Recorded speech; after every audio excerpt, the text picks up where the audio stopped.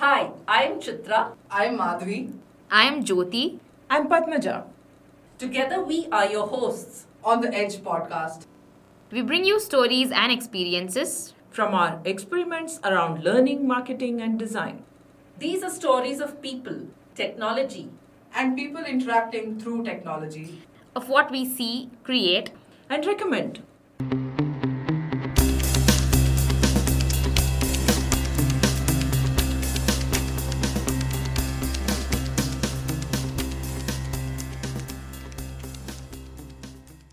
This is a conversation between Chitra and Rohan Krishna, an edtech entrepreneur exploring various aspects of product development and marketing. Rohan's dynamic career throws light on what an ideal product manager should do. Listen on to some of his insights on what it takes to build products in the learning space and why he wants to make learning more accessible, effective, and personalized for everyone. Good morning, Rohan. A very warm welcome to you to the Edge podcast. It's a pleasure having you on our show. Good morning, Chitra. It's a pleasure to be here. So, Rohan, we ask our guests to introduce themselves to our listeners. How would you like to do that? Perfect. So my name is Rohan Krishna. I am a co-founder and CEO of EdSant Education. We are an edtech company, 5.5-year-old startup, I would say, completely focusing on building tech solutions and tech product for people who want to learn, skill and upskill.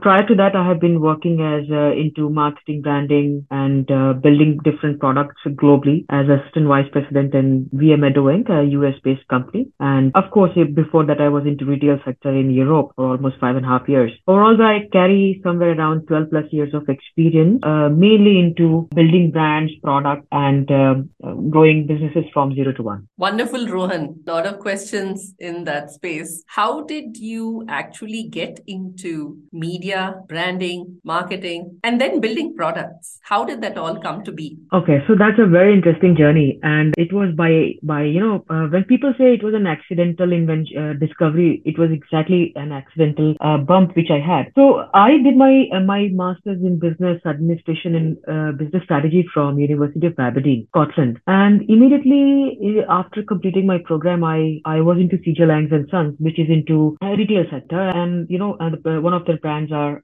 Spar, or now it's been called Ocean. So for almost like 4.5, 5 years, I was into finding new product that can be introduced into the market, help out, find out the problems which customers are facing, and see if there is a solution that can bridge that gap. But there is always excitement that why am I the only one who is finding this for some gap? Why I'm not building something? Because there you go higher on the value chain. And in all this thing, in 2012, I decided to shift back to India, and I was at my friend's sister's wedding, and there is where I kind of met the CEO of a company, Edusys Services Private Limited, and I just joined him. It was like he said, okay, why don't you join from tomorrow? And there was my first step of seeing the actual world of marketing, brand building, product building, customer building, and the amount of learning which I have got from there, being in the front line, was really exciting. And that's my beginning journey, I would say. In that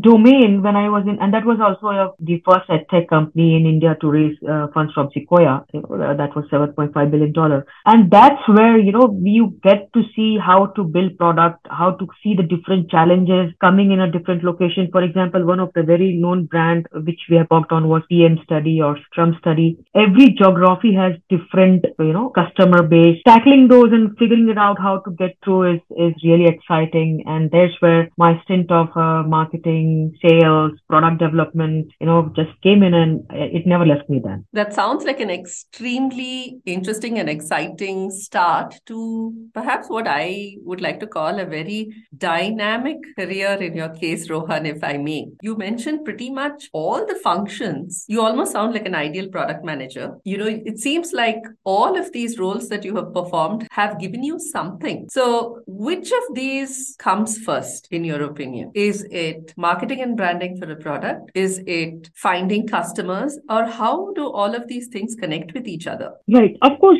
before even going there, I would say, there are 3 to 4 4 steps which we have to take as a mandatory course of action before taking those decisions. The first one is to actually figure out that whatever idea which you are having, either whether it's a product, it's a service, whatever it is it having enough market size, right? And I've seen a lot of products failing, a lot of services failing because you want to launch something and later you realize that there is not enough market there. And I'll give you some example about this later as well. So that's the first start. Second is that, once you have figured out, okay, there is a market, there is an audience, there is a need and demand for this product or solution, then comes the understanding of the user persona. Because unless and until you understand the user persona, you will never be able to reach them out with your product. So the example was that we built one of the product which was targeted, keeping in the mind the US, UK, Canada market. And it was into some IT certifications. We designed the website, we designed everything, we designed our marketing campaign, how will we outreach people and get conversions of customers growing, and it worked very well. Then we decided to expand it into the European market. And to start with, we wanted to expand in Germany and Netherlands. And the same marketing technique, we applied there for 3 months and 6 months. We failed, and we failed miserably. So we kind of dig down to find out why it happened, and what we figured out that the entire user persona and, it's completely different. So for example, LinkedIn is very popular in the US, but now LinkedIn is popular globally. But that time there was a platform called Zing. So that was the most preferred platform in Netherlands. Language was another issue. So we had to go and take a language courses to understand A levels or B levels so that we can articulate things better. So first is to understand your product or your segment where you are planning to take your product out. Second thing is that you have to drive your marketing strategies according to it, right? Third is that if that same marketing technique is not going to work for you across the globe, right? So you keep your ABCs right. The first thing was which market you plan to go at first, second, third, and accordingly your marketing plans and strategies should be shifted and planned out. Makes a lot of sense, Rohan. So since you have been in the space of learning, and I'm assuming this is learning for people in corporates, what have been some of the insights you have had in terms of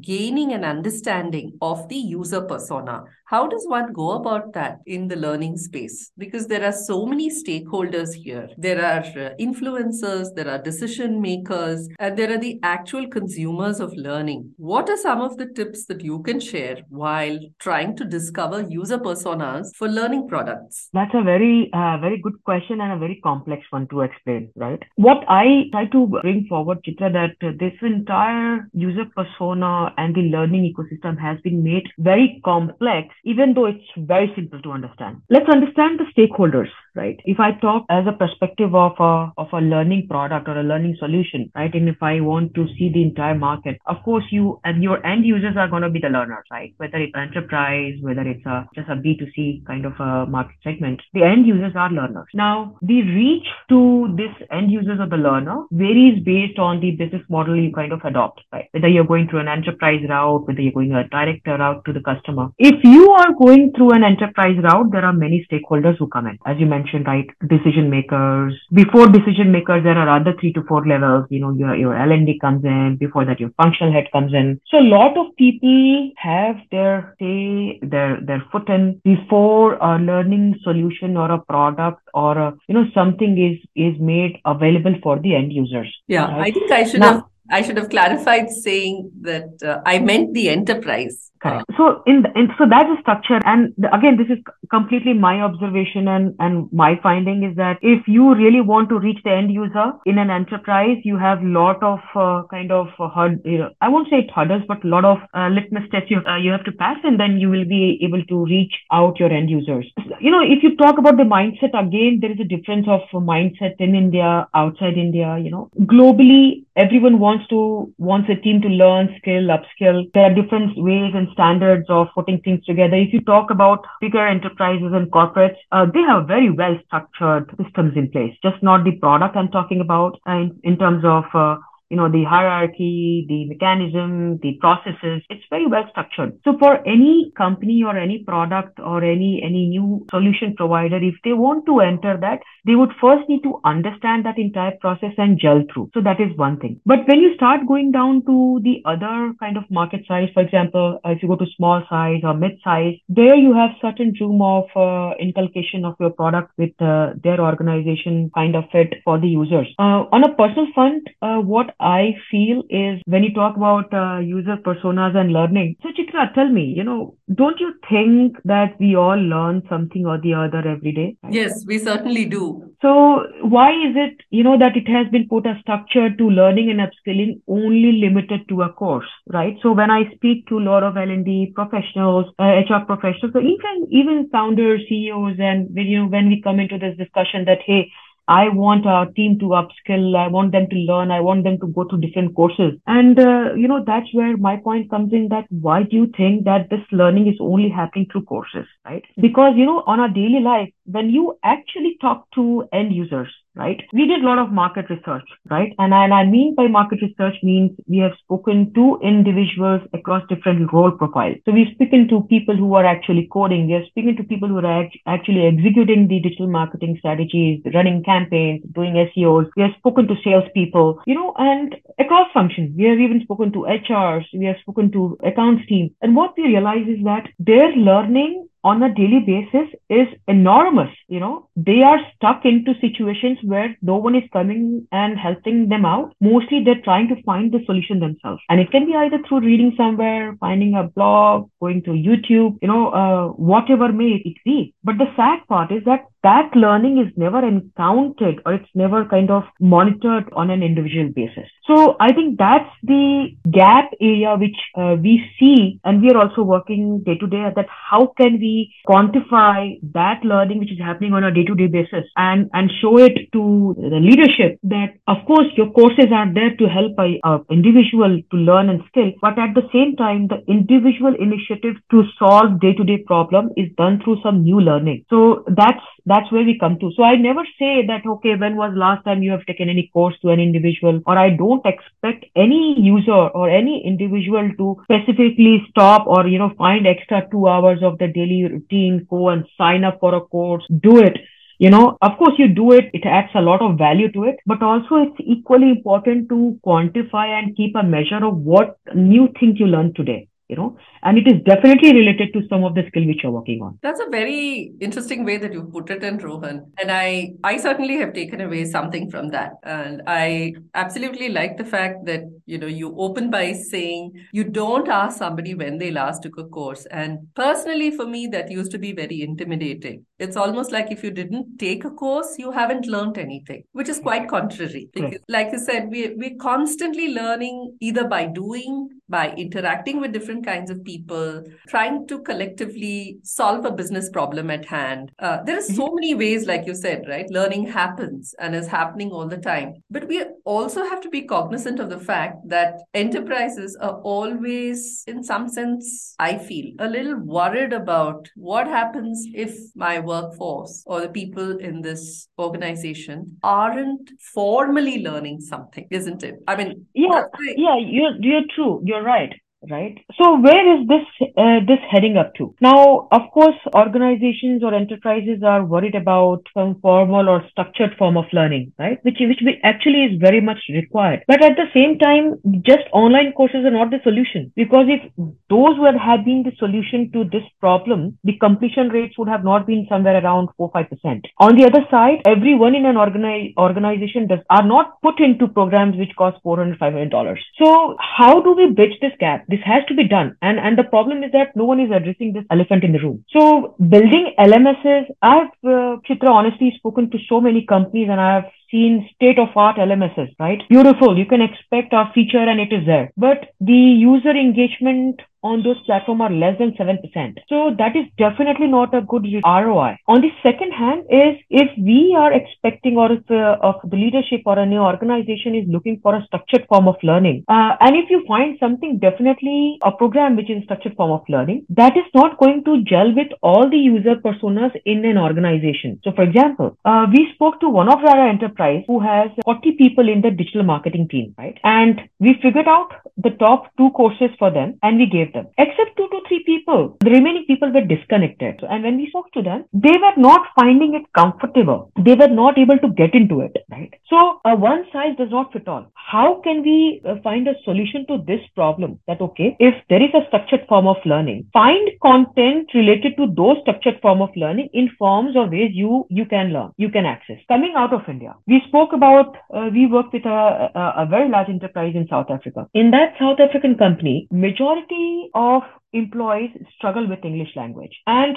they have been taking courses for their employees, but it's not helping them out. So there is where, we always bring in, and and this is what Chitra, we have been working for the last 3.5, 4 years, is when you talk about personalized, contextual, bite-sized learning, you should mean it. And what does personalized, contextual learning mean is not just that if I'm working on a problem, I just find content in that content addressing that problem, but it should also be in my comfort zone in terms of my language understanding, my accent understanding, lot of things. It should be a very authenticated video. It should actually address the problem. So those things are required. Second, when you talk about day-to-day learning, day-to-day solving of problems. Now, if there is no structured form of learning in place, how are people at the front line delivering the projects and solving the problem? So you have to even address that. It's that we are not providing them, if you are not able to provide them with a very structured form of learning or a program, till the employees or people in the front line, they are able to self-discover those things, right? So there's a very interesting feature which we have in our product, which actually addresses this, right? So let's say, you are working on certain project, right? And that certain project and I'm talking here now in terms of technical, includes some of AWS stuff. It includes some of the React, CSS, some of things from HTML, and when you are working on project, if you are stuck, right, you are looking for content. Now, what the algorithm would say is that since you have been working on these different technologies or skills and these problems, you have accessed these content which are actually categorized to this part of your structured form of learning. Does it make sense, or is it complex, Chitra?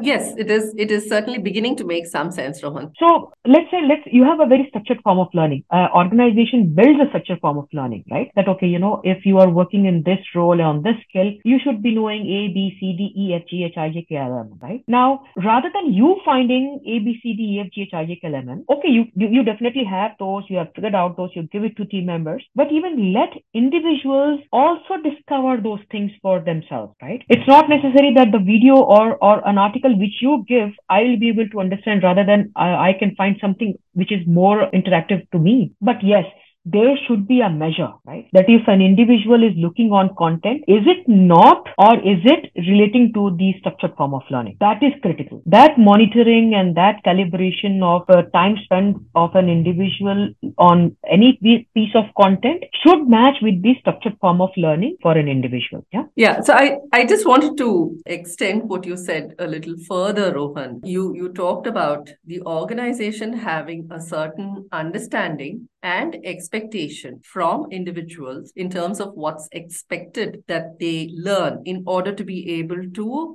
deliver value or perform well within the organization. And then you said that it's also incumbent, or we should allow space for the individual themselves to discover what that kind of structured learning is. So where do the two meet? Okay, because at the end of the day, I think there's mutual benefit, right? The organization is going to benefit, and which is why they are investing in learning. And individuals also learn for various reasons. Predominantly, there needs to be their own sense of purpose behind this learning. And the learning has to connect deeply with the work that they are doing in terms of enabling them to do their work better, faster, and in the process, amplify the learning that they have. Where do you think that, have you envisioned or seen how the two will meet actually? Yeah, so that's a very good kind of point to be addressed, right? And we often come across, when we speak to organizations, we come across the T-learning, the vertical e-learning, horizontal learning, and all the stuff, which is good from their organizational perspective.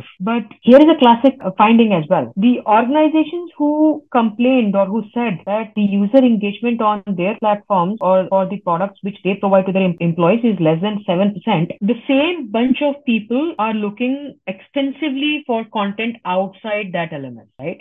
They're kind of signing up into different programs, looking content for different skills. So where is this breakage happening between the user and the organization has to be addressed. So it's just not about finding the right product, right course, right tool, but we have to also understand from the end user's perspective is that what are their ambitions and what are their growth plans. Very often we have seen individuals who are working on projects for 4 years, they have been just stepped into those skills, and they have been, what do you expect for a person working for 4 years in that certain set of skills to do? True. They will look for content outside. They will look for programs outside. No matter data science and artificial intelligence program have been very, very popular in India, right? How many people have actually transitioned to that role? Those data is not very clearly accessible. So there are multiple things is that, first thing is that organization need to carve out a very specific, just not the structured learning or a learning program, but they need to carve out a very structured form of the career growth plan for an individual in the organization.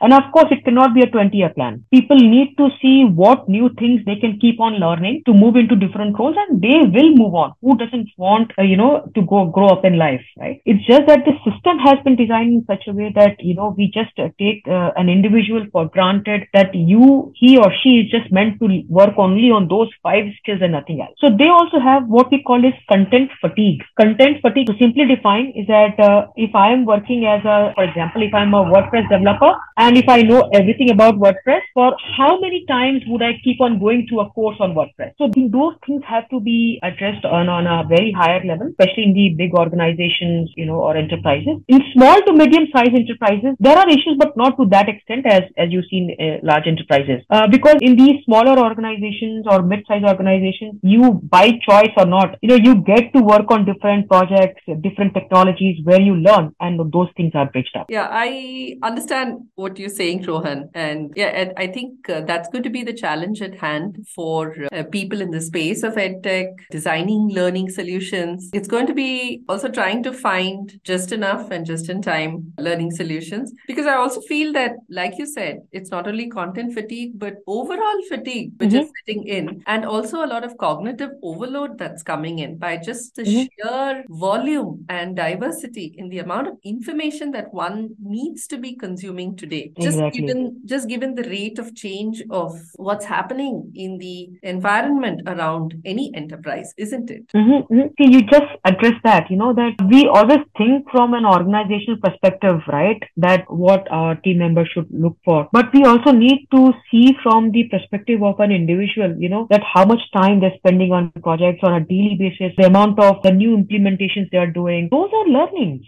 Right? And we cannot nullify those learnings. It is definitely getting added value. Earlier, those things were not taken into consideration. In the last 3 to 4 years, in fact, I would say 2 to 3 years, organizations have also started taking these kind of learnings seriously because they are seeing value coming out of for the organization as an overall. So I agree with you. Certainly. I think this has been, very interesting exploring the various aspects of how learning happens in an enterprise or organization. And, coming to topic of interest for me. In fact, we find that the vast majority of assessments of standards based on which learning is designed largely comes from pedagogy or, children's education. And there's very little that's, done in terms of andragogy. And what I mean is adult education and focused studies in that space. While I think all of us are exposed to what implicitly makes sense for an adult to learn, because they learn very differently from the way children learn. And we've been talking about that for the last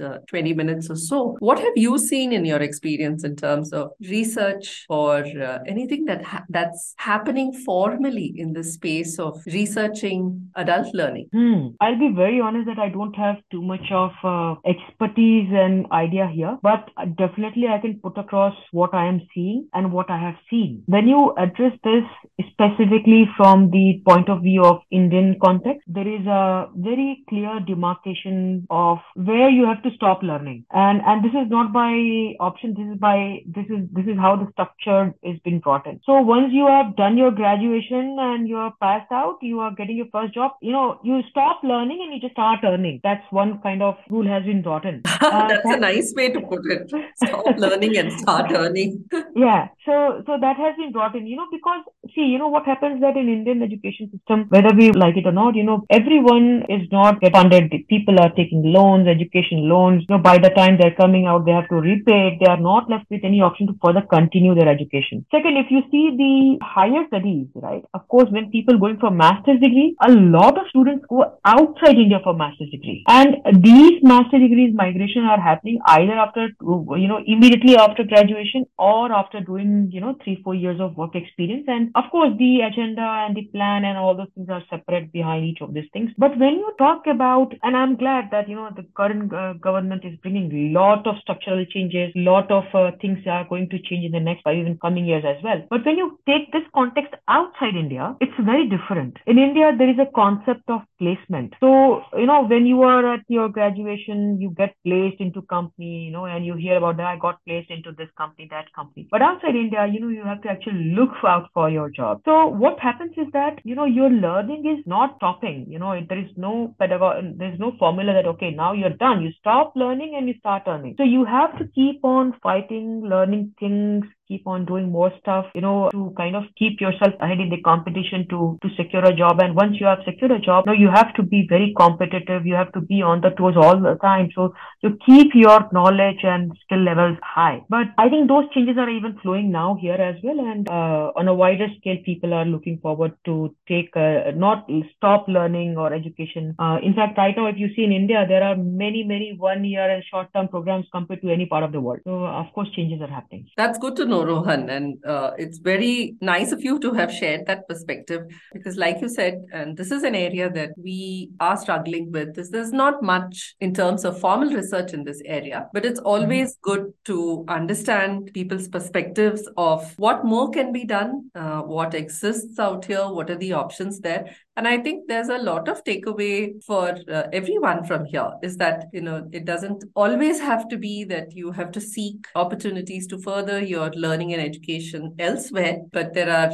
like you said, if even the short-term courses are leveraged, or if there's a way to bring those into the workplace, so it can be learning and earning instead of, stop learning, yes, start learning kind of a thing. Correct. So, Rohan, you've had a very, very interesting and diverse career. What are some, probably there'd be people who are wanting to pursue a career in EdTech, because there's a lot of hype about it. There is a lot of companies that are out there that are looking at EdTech. And slowly, I think there are also an equal number of companies that are coming into the space of EdTech for learning at the workplace. And why I say this is most of the companies that are popularly known address the needs of children and students probably pursuing an undergraduate or a postgraduate course. But very few actually that have gained a similar popularity in the space of learning in the workplace. So if somebody wanted to pursue a career in EdTech, what would be some advice or suggestions that you would have to give people? That's a very... I wish I could have been the listing side 5 years back, right? Or 6 years back. In fact, I would, if I add together, it will be more than 12 years of experience in EdTech. And what I would say is that if you have plans, if your ambition is to build something in EdTech, please go for it. There is enough room for everyone. So that's the first thing. Second thing is that, of course, if you see the Indian context, again, I'm talking about Indian context and global context, Chitra, please excuse me that, but I have seen differences. I have seen huge differences differences of, compared to the both markets. So that's why I keep on saying this. I highlight those things as well. Sure, The first thing is absolutely. that if you are planning for an edtech and you have a definite understanding whether you're planning to go for a K-12, whether you're going to go for a professional level programs or whatever it is, be very clear and be very specific of two things. Of course, the competition list, it can be big enough. It doesn't matter. You should never be scared of any kind of a competition. Second thing is that you have to always understand the paying capacity of those categories. Very sad to know one of a very known brand got shut down yesterday. I don't want to mention out the name. I have known them very well,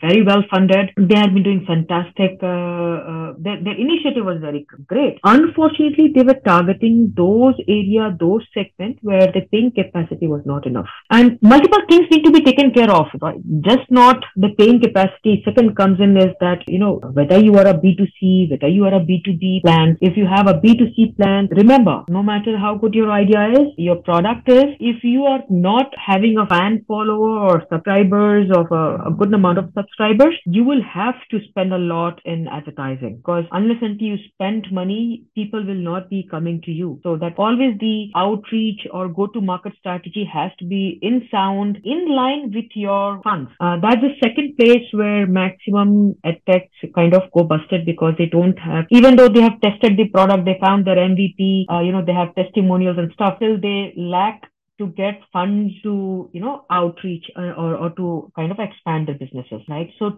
think of that. Third is, if you are planning to go for an enterprise size, and if your program or product is built to those stuff, again, please do a proper research and find out if majority of them are having something which is in-house built, or they already have something, because the effort and the cost of them replacing any current system program is way higher than bringing a new one. Cost-wise and also time-wise, it takes a lot of time. And third is a lot of higher, levels you have to go up and down. So these are the few things which you have to take care of, and of course it should solve a problem, right? If it is not solving a problem which is worthwhile solving, of course, you will have very less buyers or takers. And if again you're planning for India, be prepared that one of the most efficient way of getting customers initially is your freemium model, right? Or a free model where people come in, they try your product, and if they like, they pay for it, as we all know about it. That's something, and this especially I'm talking about for SaaS, for services and stuff. Also, people have their different expectations, but keep these things in mind. And if you are having a good product which solves the problem, has a good interface and good go-to-market strategy and good people and good team, no one can stop you from getting up there. Thanks, Rohan. I think that was really succinctly put, and I'm sure people who will be listening to this definitely have something to take away. So wanted to say a big thank you for sharing all your experiences, words of wisdom, and various perspectives and dimensions. I have thoroughly enjoyed this conversation. Thanks, Shidra. Thanks a lot. Okay, so I would love to look forward to having more conversations with you, perhaps on different topics, and who knows, we may have more experiences to share. But until then, thank you so much for being a guest on this podcast, and I certainly look forward to our next conversations. Thank you, Chitra. Likewise. Have a great day.